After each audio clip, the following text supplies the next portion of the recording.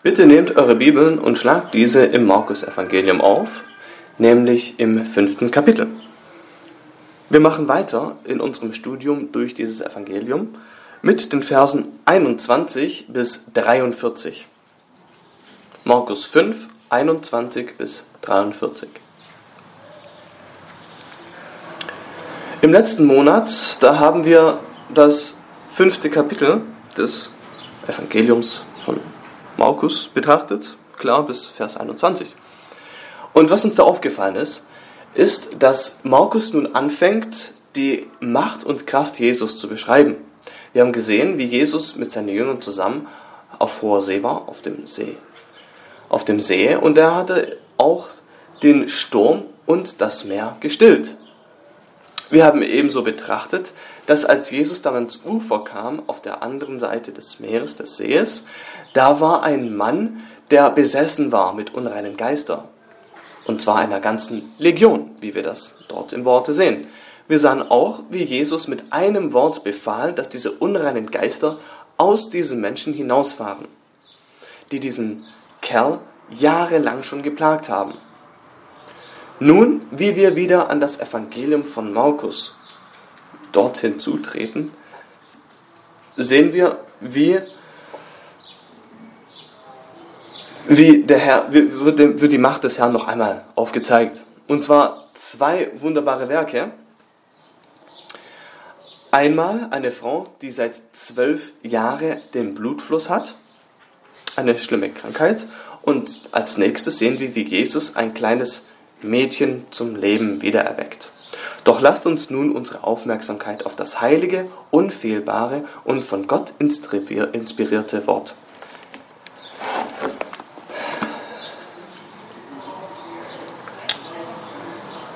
Und als Jesus im Schiff wieder ans jenseitige Ufer hinabgefahren war, versammelte sich eine große Volksmenge bei ihm und er war am See.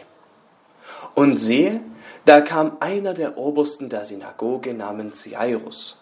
Und als er ihn erblickte, warf er sich ihm zu Füßen und erbat ihn sehr und sprach: Mein Töchterlein liegt in den letzten Zügen, komme doch und lege ihr die Hand auf, damit sie gesund wird und am Leben bleibt. Und er ging mit ihm, und es folgte ihm eine große Menge nach, und sie bedrängten ihn. Und da war eine große Frau, die hatte seit 12 Jahren den Blutfluss, und sie hatte viel erlitten von vielen Ärzten und all ihr Gut aufgewendet, ohne dass es ihr geholfen hätte. Es war vielmehr noch schlimmer mit ihr geworden. Als sie nun von Jesus hörte, kam sie unter dem Volk von hinten heran und rührte sein Gewand an, denn sie sagte sich, wenn ich nur sein Gewand anrühre, so werde ich geheilt.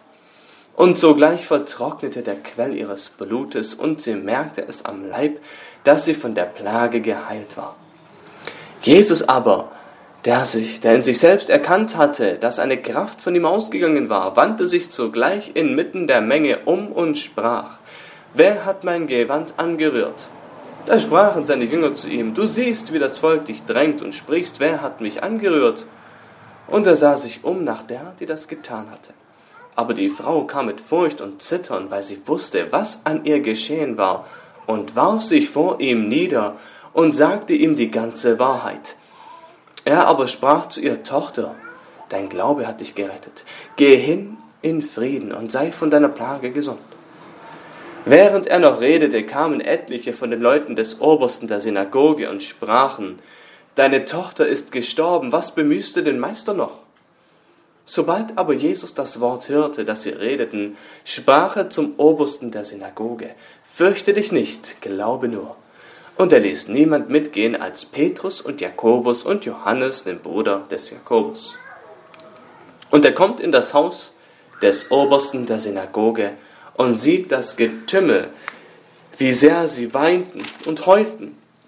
Und er geht hinein und spricht zu ihnen: Was lernt ihr so und weint? Das Kind ist nicht gestorben, sondern es schläft. Und sie lachten ihn aus, nachdem er alle hinausgetrieben hatte.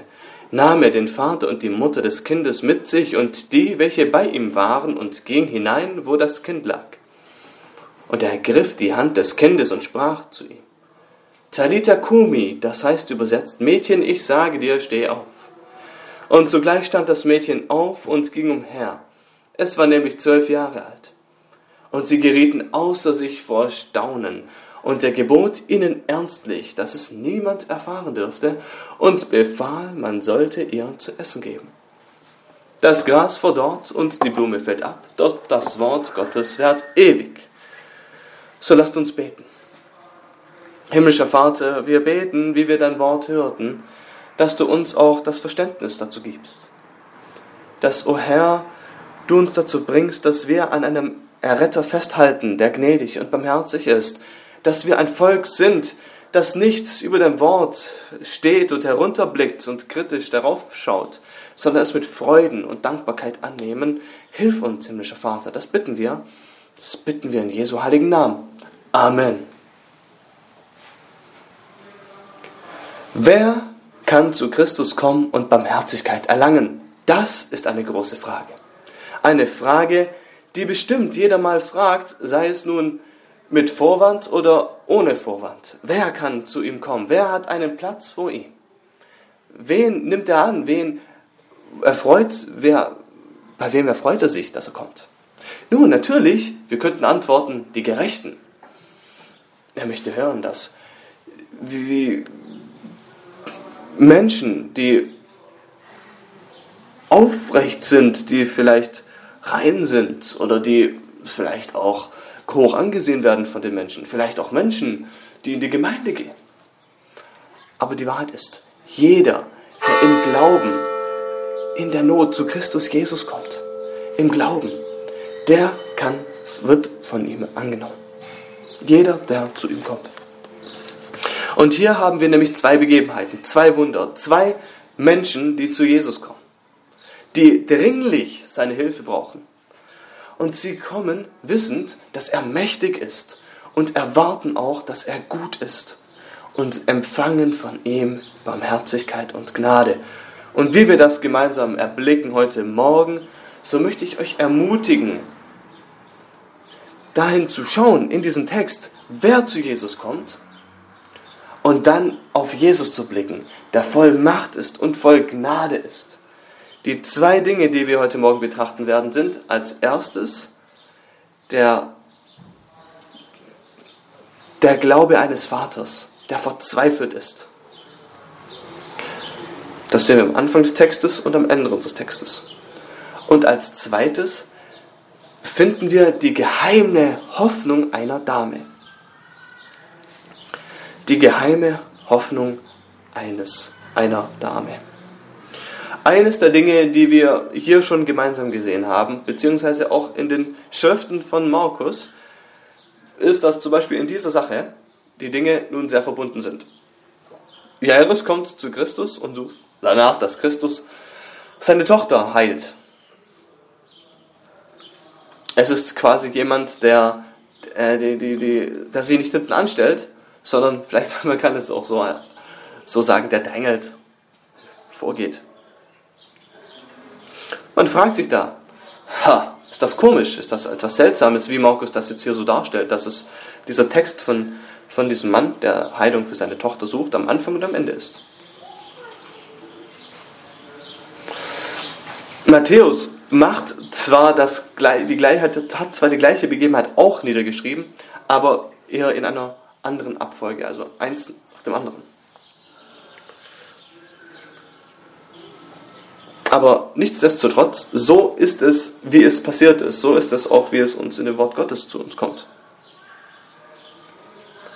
Merket auch, dass wir am Anfang der Predigt auf den Glauben des Vaters blicken und seine Verzweiflung. Und dann blicken wir auf die andere Seite, nämlich die geheime Hoffnung der Dame. Deswegen gibt es eine 2-Punkt-Predigt, aber mit 3 Teilen, weil wir am Ende, wenn ich das richtig verstanden habe, nochmal zurückgehen.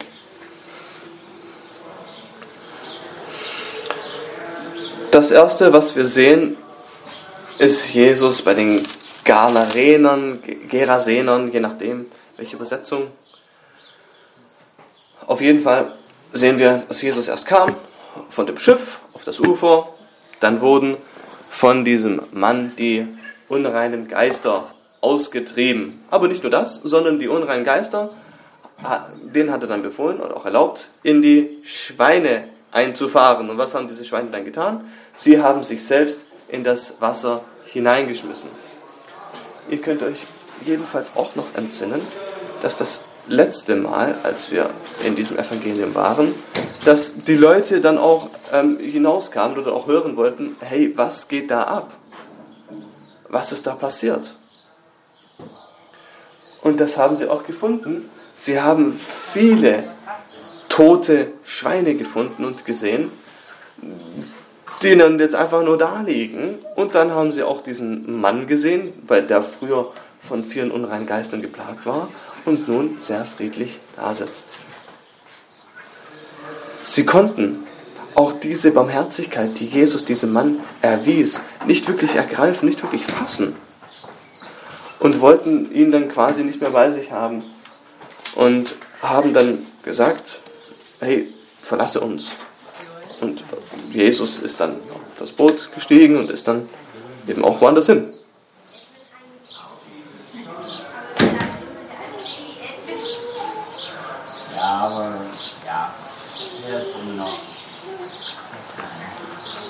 Nun, in Vers 22, da fangen wir dann an, den Glauben des Vaters zu sehen, der sehr verzweifelt ist.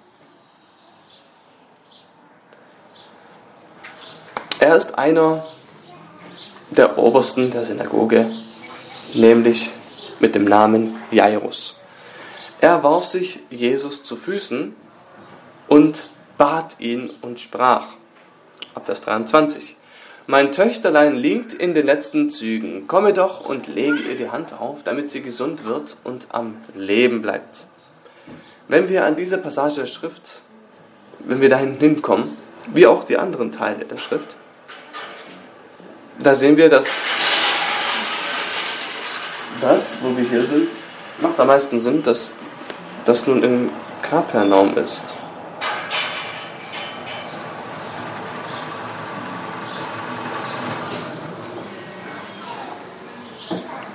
Und man mag sich dann auch nun fragen, hey, wer ist denn dieser Jairus, der nun so viel Platz in diesem Text aufnimmt?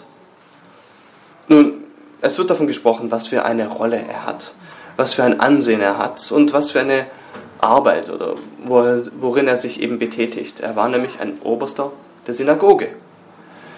Ihr mögt euch jetzt auch den Kopf kratzen und denken, was hat das jetzt zu bedeuten?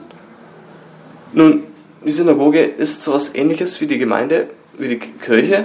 Sie kommen zusammen, um anzubeten. Und die Obersten der Synagoge, das sind die auf die schauen, sich um die sorgen, um die Ältesten dieser Synagoge. Das ist der Obersten der Synagoge. Achten darauf, dass alles mit der Anbetung in der Synagoge auch gut läuft. Es ist nichtsdestotrotz,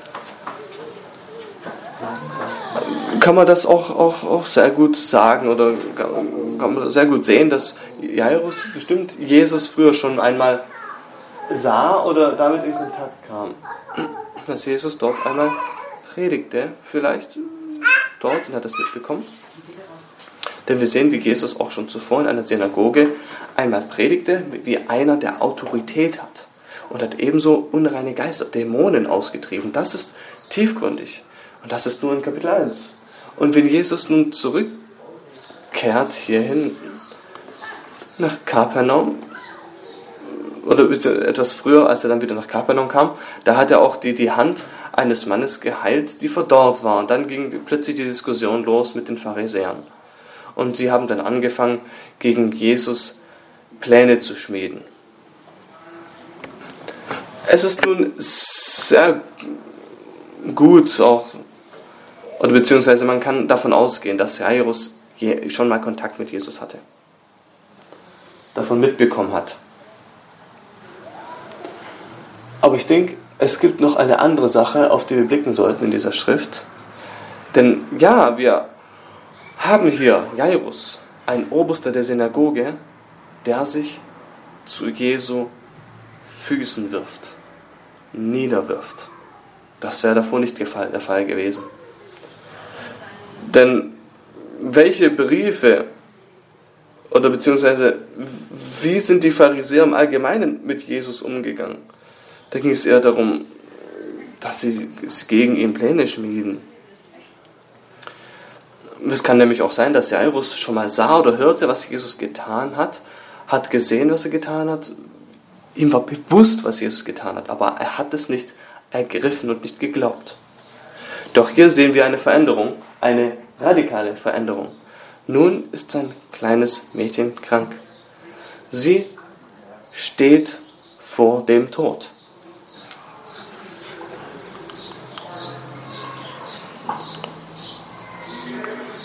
Und Jesus ist nun hier.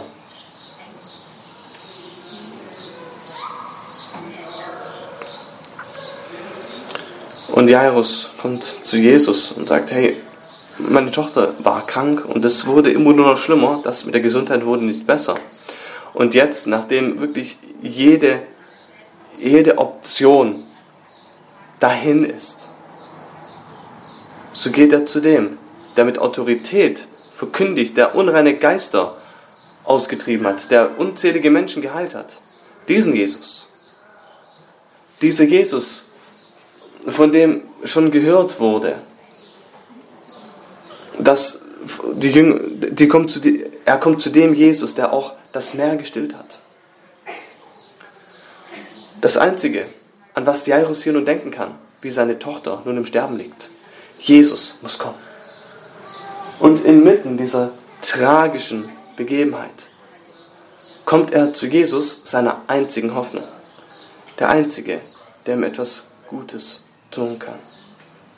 Und bittet ihn auf Knien, bat ihn. Könnt ihr hier die Veränderung sehen?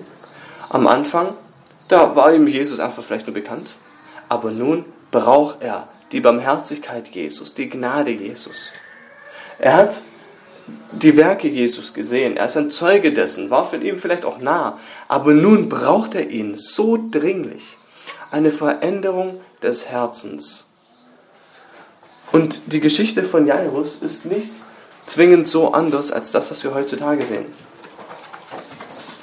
Wie Menschen von dem Halt dieser Welt sich loslassen und sich zu Christus wenden. Wie Individuelle, sehr skeptisch, vielleicht von einer Distanz aus auf den Herrn Jesus Christus blicken oder über ihn denken. Doch nun, vor dem Angesicht des Todes, in großer Not, da kommt man zu ihm.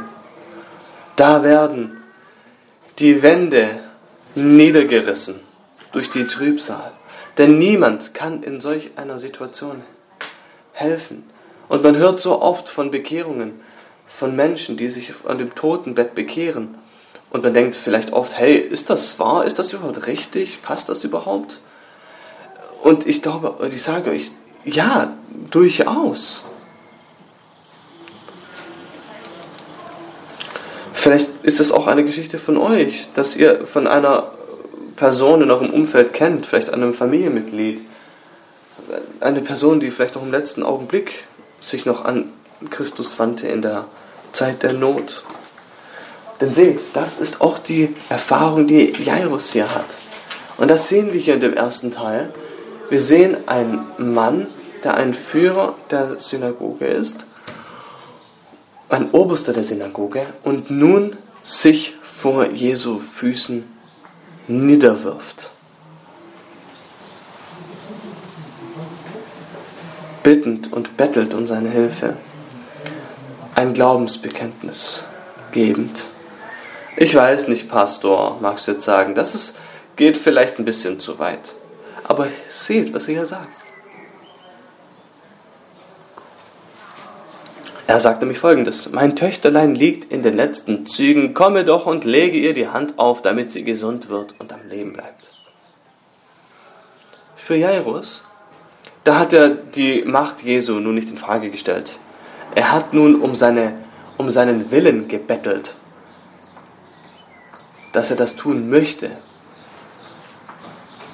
Und wenn eine Person in Not kommt, zu Christus, und um Hilfe bittet, dann wird er antworten mit Ja und Amen.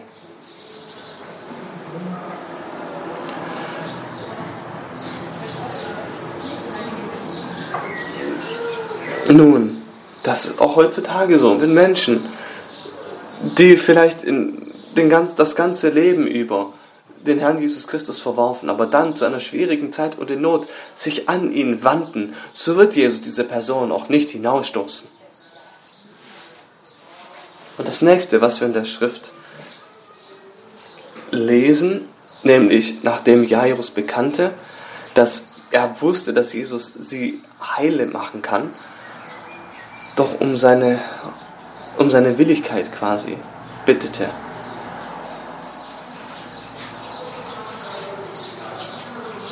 Jesus hätte natürlich auch sagen können zu dem Jairus, hey, all die Jahre in der Synagoge, oder all die Momente in der Synagoge, da hättest du an mich glauben können.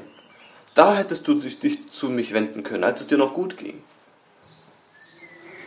Aber das macht Jesus nicht. Er stoßt ihn nicht hinaus. Vielleicht bist du in der Gemeinde, hast schon oft gehört, was Christus getan hat, was er auch in den Leben der Menschen so vollbracht hat. Und denkst dir, ist der vertrauenswürdig? Hey, irgendwie komme ich da nicht ganz so zurecht. Ich glaube zwar, dass er mächtig ist, aber irgendwie ist es nicht etwas für mich. Doch ich möchte dich auch einladen und ein Knie vor ihm beugen. Warte nicht zu einer Zeit der Not, wenn der Ofen angeschmissen wird und man hier in einer schwierigen Situation ist. Das ist deine Gelegenheit, auch an diesem Morgen. Nehmt ihm an, diese Verheißung, dieses Versprechen.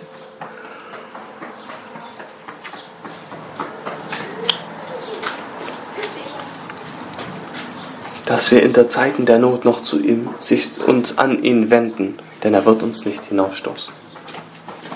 Als zweites sehen wir dann die geheime Hoffnung der Dame hier, ab Vers 24.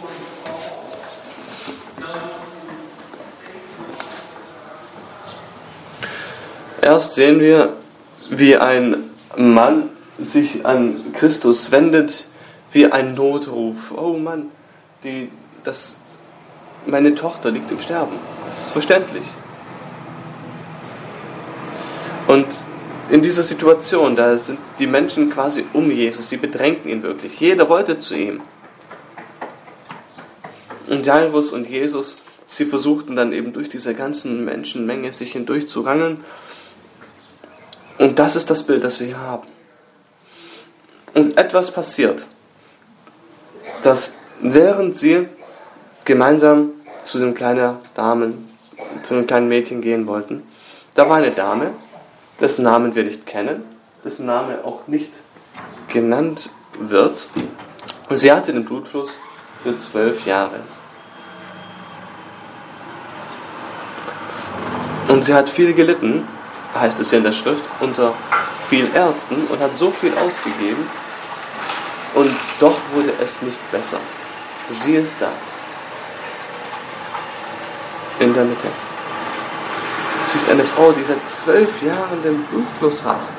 Wir reden hier nicht um eine monatliche Sache, sondern etwas, das chronisch ist, das fortwährend da ist, das ihren Körper schwächt. Stellt euch das mal vor, früher, zu der Zeit, als das passiert ist, da haben die Menschen natürlich versucht herauszufinden, was das ist und wie man sowas auch heilen kann. Und dann gibt es Sachen wie Tränke oder auch Rituale oder dergleichen. Und diese Frau, sie hat das versucht. Sie ist hingegangen, hat die besten Ärzte gesucht und nichts davon hat es heilen können, hat es besser gemacht.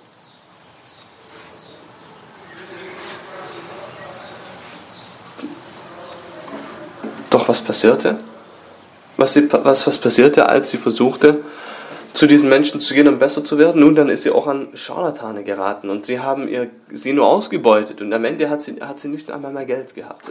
Also sie ist jetzt sogar an einem schlimmeren Zustand als zuvor und ist nun auch ohne Geld. Denn was ihr verstehen müsst in dieser Not von dieser Dame, ist, dass dieses Problem oder diese Krankheit sie auch nun im sozialen Bereich nun etwas sehr schwer belastet hat. Denn wir lesen nämlich auch in der Schrift, dass von einer Frau, die einen Blutfluss hat, nicht das, was gewöhnlicherweise passiert, dann sollte die Frau als unrein gegolten werden. Also neben der Periode, wenn sie dann den Blutfluss hat, für eine längere Zeit, dann soll sie als unrein gelten.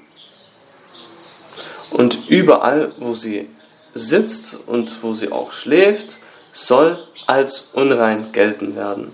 Und jede Person, die das anfasst, soll als unrein gegalten werden und muss sich selbst dann auch waschen und bis zum Abend warten, und dann wird diese Person wieder rein. Aber für die Frau, die den Blutfluss hat, muss dann nach so und so vielen Tagen dann zum Priester gehen und sich reinigen und wird dann als gereinigt anerkannt. Doch das, was sie hat, das, was mit ihrem Körper passiert, den Blutfluss, den sie hat, das hat sie eben auch dazu gebracht, dass sie 12 Jahre lang, so lange wie sie den Blutfluss hat, die Gemeinschaft in der Synagoge nicht haben durfte. Sie wurde nicht unterwiesen in der Wahrheit Gottes oder in den Schriften Gottes. Sie durfte nicht auch gemeinsam mit anderen Menschen anbeten. Und neben dem durfte sie nicht einmal Kontakt haben mit anderen Menschen. Das ist wie eine antike Variante des Fangespielen. Jeder, der die Person anfasst oder so, hey, dann hat sie die andere Person. Auf jeden Fall hat sich da jeder fern von dieser Person gehalten. Sie war quasi unantastbar. Doch sie hat gehört, Jesus kommt. Wir wissen nicht, was sie alles mitbekommen hat. Sie hat aber von ihren mächtigen Worten und von seinen mächtigen Taten gehört. Doch was sie wusste ist, dass Jesus nun da ist. Und was tat sie? Sie hat sich an ihn geschlichen. Könnt ihr euch das vorstellen? Eine schwache, ängstliche Seele schleicht sich an Jesus ran, um ihn anzutasten. Denn sie hat Hoffnung, eine geheime Hoffnung in ihren Herzen und ihren Gedanken. Und diese geheime Hoffnung, dass wenn sie auch nur den Saum ihres Gewandes anfasst, dann wird sie geheilt werden. Du magst das anhören und denken, das ist doch sehr abergläubisch. Doch was ist die Erfahrung dieser Dame? Es ist, wie Lukas sagt, dass als sie nur den Saum des Gewandes von Christus anfasste, dann wurde sie sofort wieder gesund. Und das ist die Auswirkung des kleinen Glauben. Denn es ist effektiv, weil sie an die richtige Person glaubt, an den Herrn Jesus Christus. Du magst dich auch fragen, hey, wieso kommt sie hier so langsam zu Jesus? Wieso kommt sie so heimlich zu Jesus? Das ist nicht ein Spiel von Verstecken. Die Realität ist, niemand würde sie anfassen wollen. Dann würden sie das tun, dann würden nämlich die Menschen nicht mehr als rein gelten und dann könnten sie nicht mehr bei der Anbetung teilhaben. Vielleicht hat sie Angst und denkt, Jesus wird mich nicht annehmen.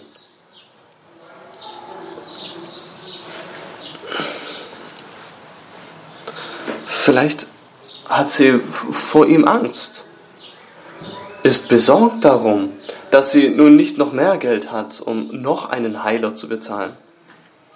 Deshalb, wenn man sie nicht bemerkt, dann wird auch nichts gegen sie gebracht werden.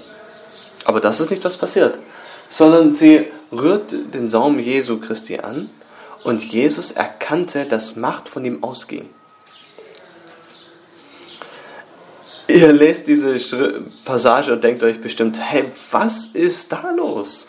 Also da kann ich irgendwie nicht mitfühlen. Also wenn mich jemand anfasst, dann geht keine Kraft von mir aus und wie soll das überhaupt funktionieren? Wie kann man sich das vorstellen? Nichtsdestotrotz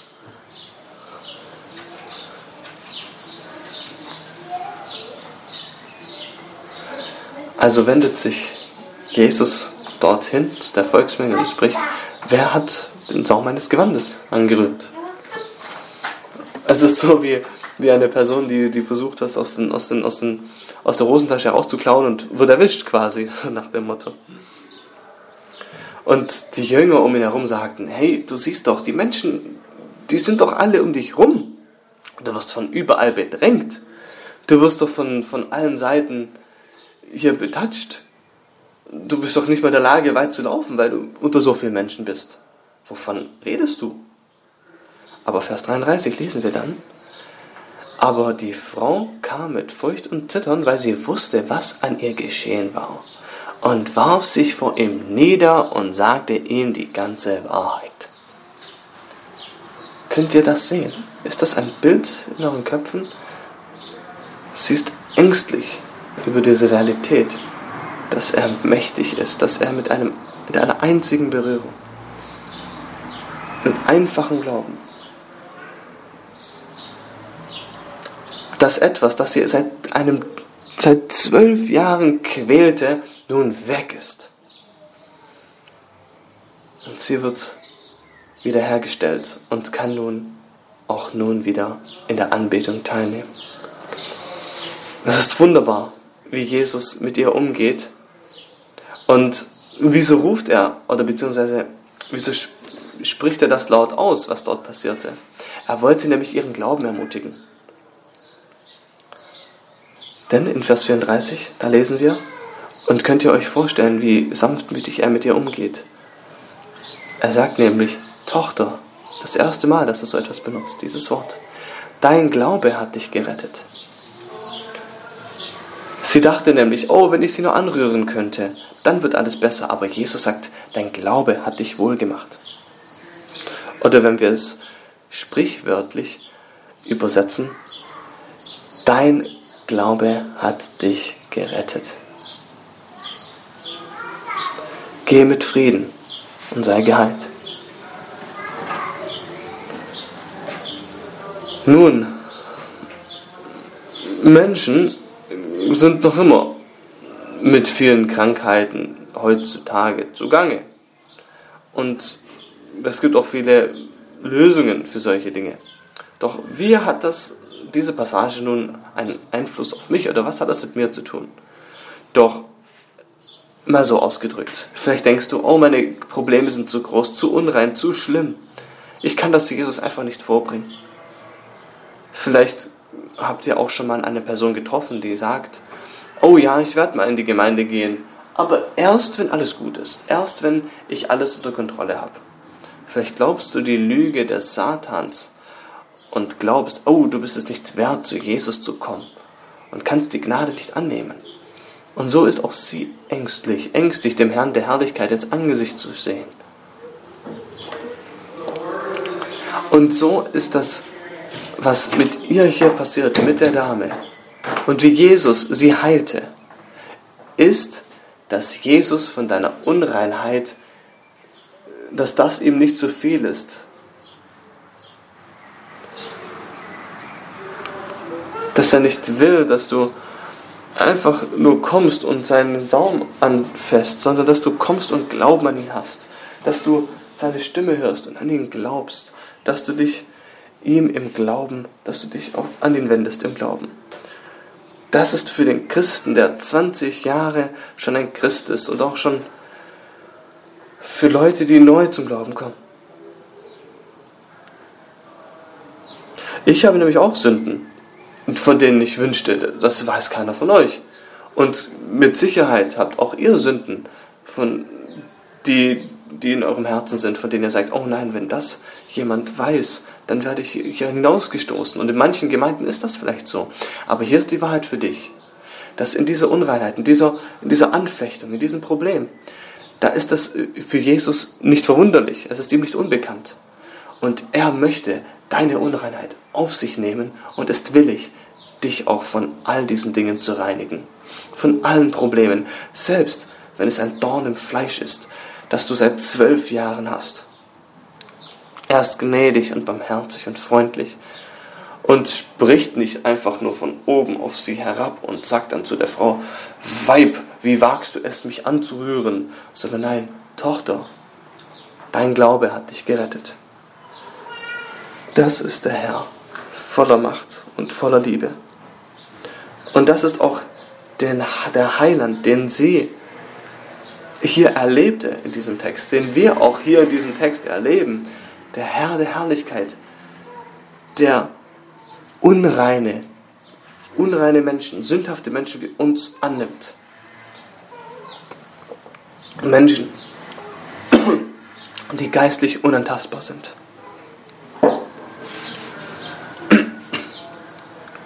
Doch dann kommen wir wieder zurück zu dem Glauben des verzweifelten Mannes.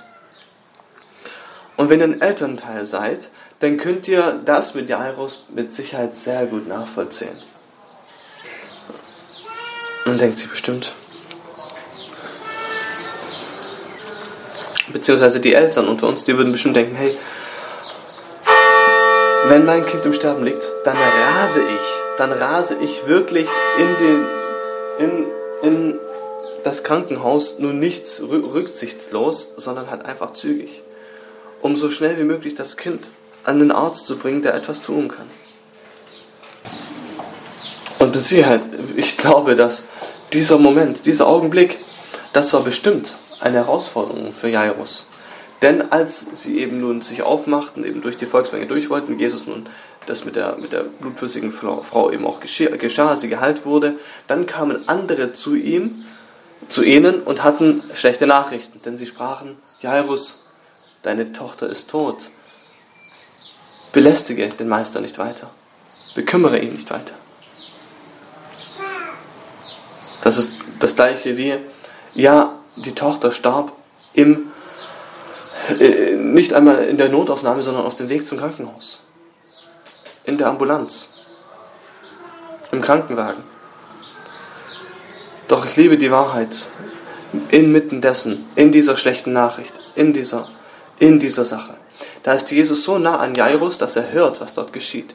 Er ist bei ihm und hörend, was die Männer eben vor Jairus brachten. Da sprach er zu Jairus, fürchte dich nicht, glaube nur.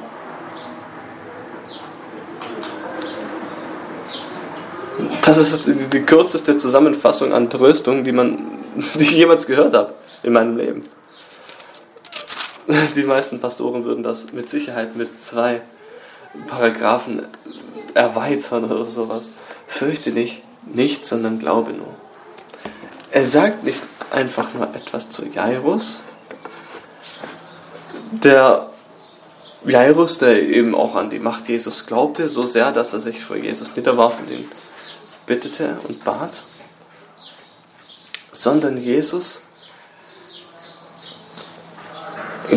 geht dann dort eben hin mit Jairus und seinen 3 Jüngern und bringt quasi das ganze Haus zum Beben, in dem Sinne, dass er eben auch sagt, dass sie alle gehen sollten.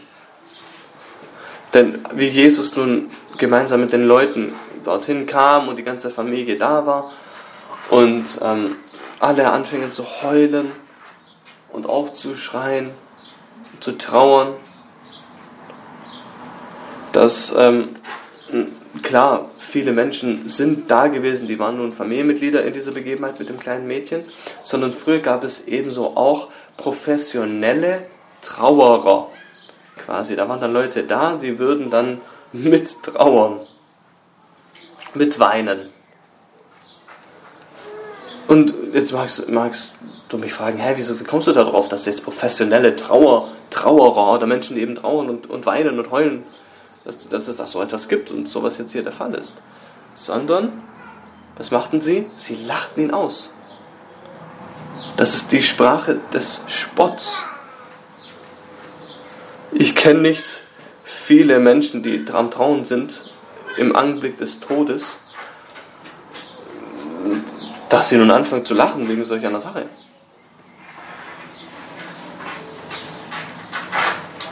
Da sagt, sie sollen alle wieder raus und nimmt Vater, die Mutter und seine 3 Jünger.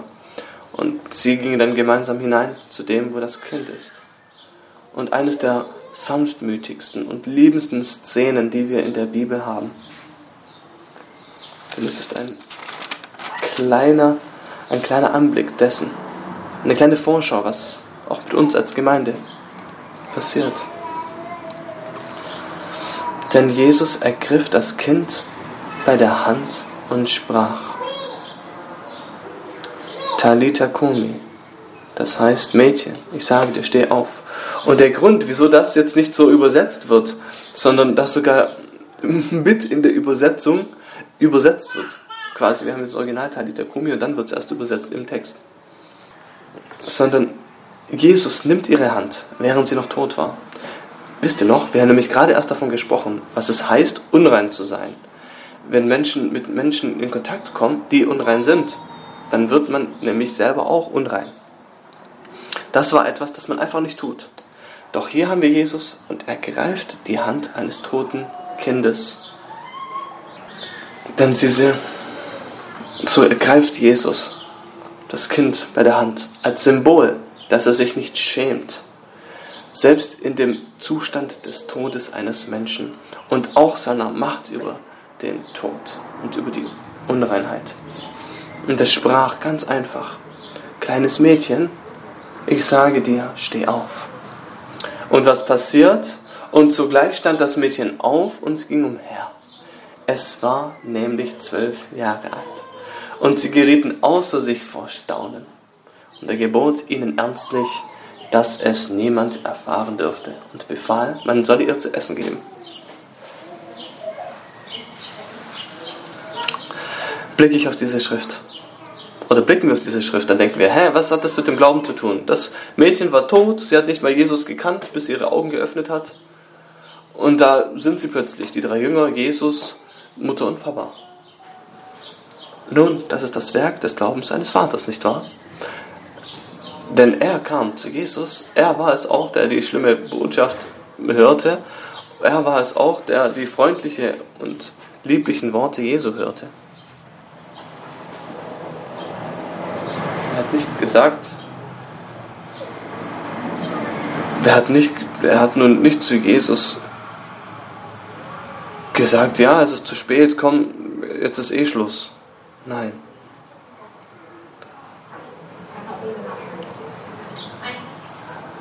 Ich denke nicht, dass Jairus selbst glaubte, dass Christus jetzt nun seine Tochter von den Toten aufwecken würde. Doch das ist, was letztendlich geschah. Wozu es letztendlich sogar kam. Doch so sagt man jetzt nun zu dir, lieber Christ, der du jetzt hier sitzt und wir in dieser Passage sind, als erstes, dass das ein wunderbares Bild ist, das wir erwarten sollten am Tag der Herrlichkeit. Für uns zu verstehen, was geschieht, wenn das Versprechen der Verherrlichung nun eingelöst wird, dass der Erretter nun die Hand nimmt, so wie hier, unsere Hand nimmt, als Kinder, als seine Kinder und die Freundlichkeit und Liebe Christi.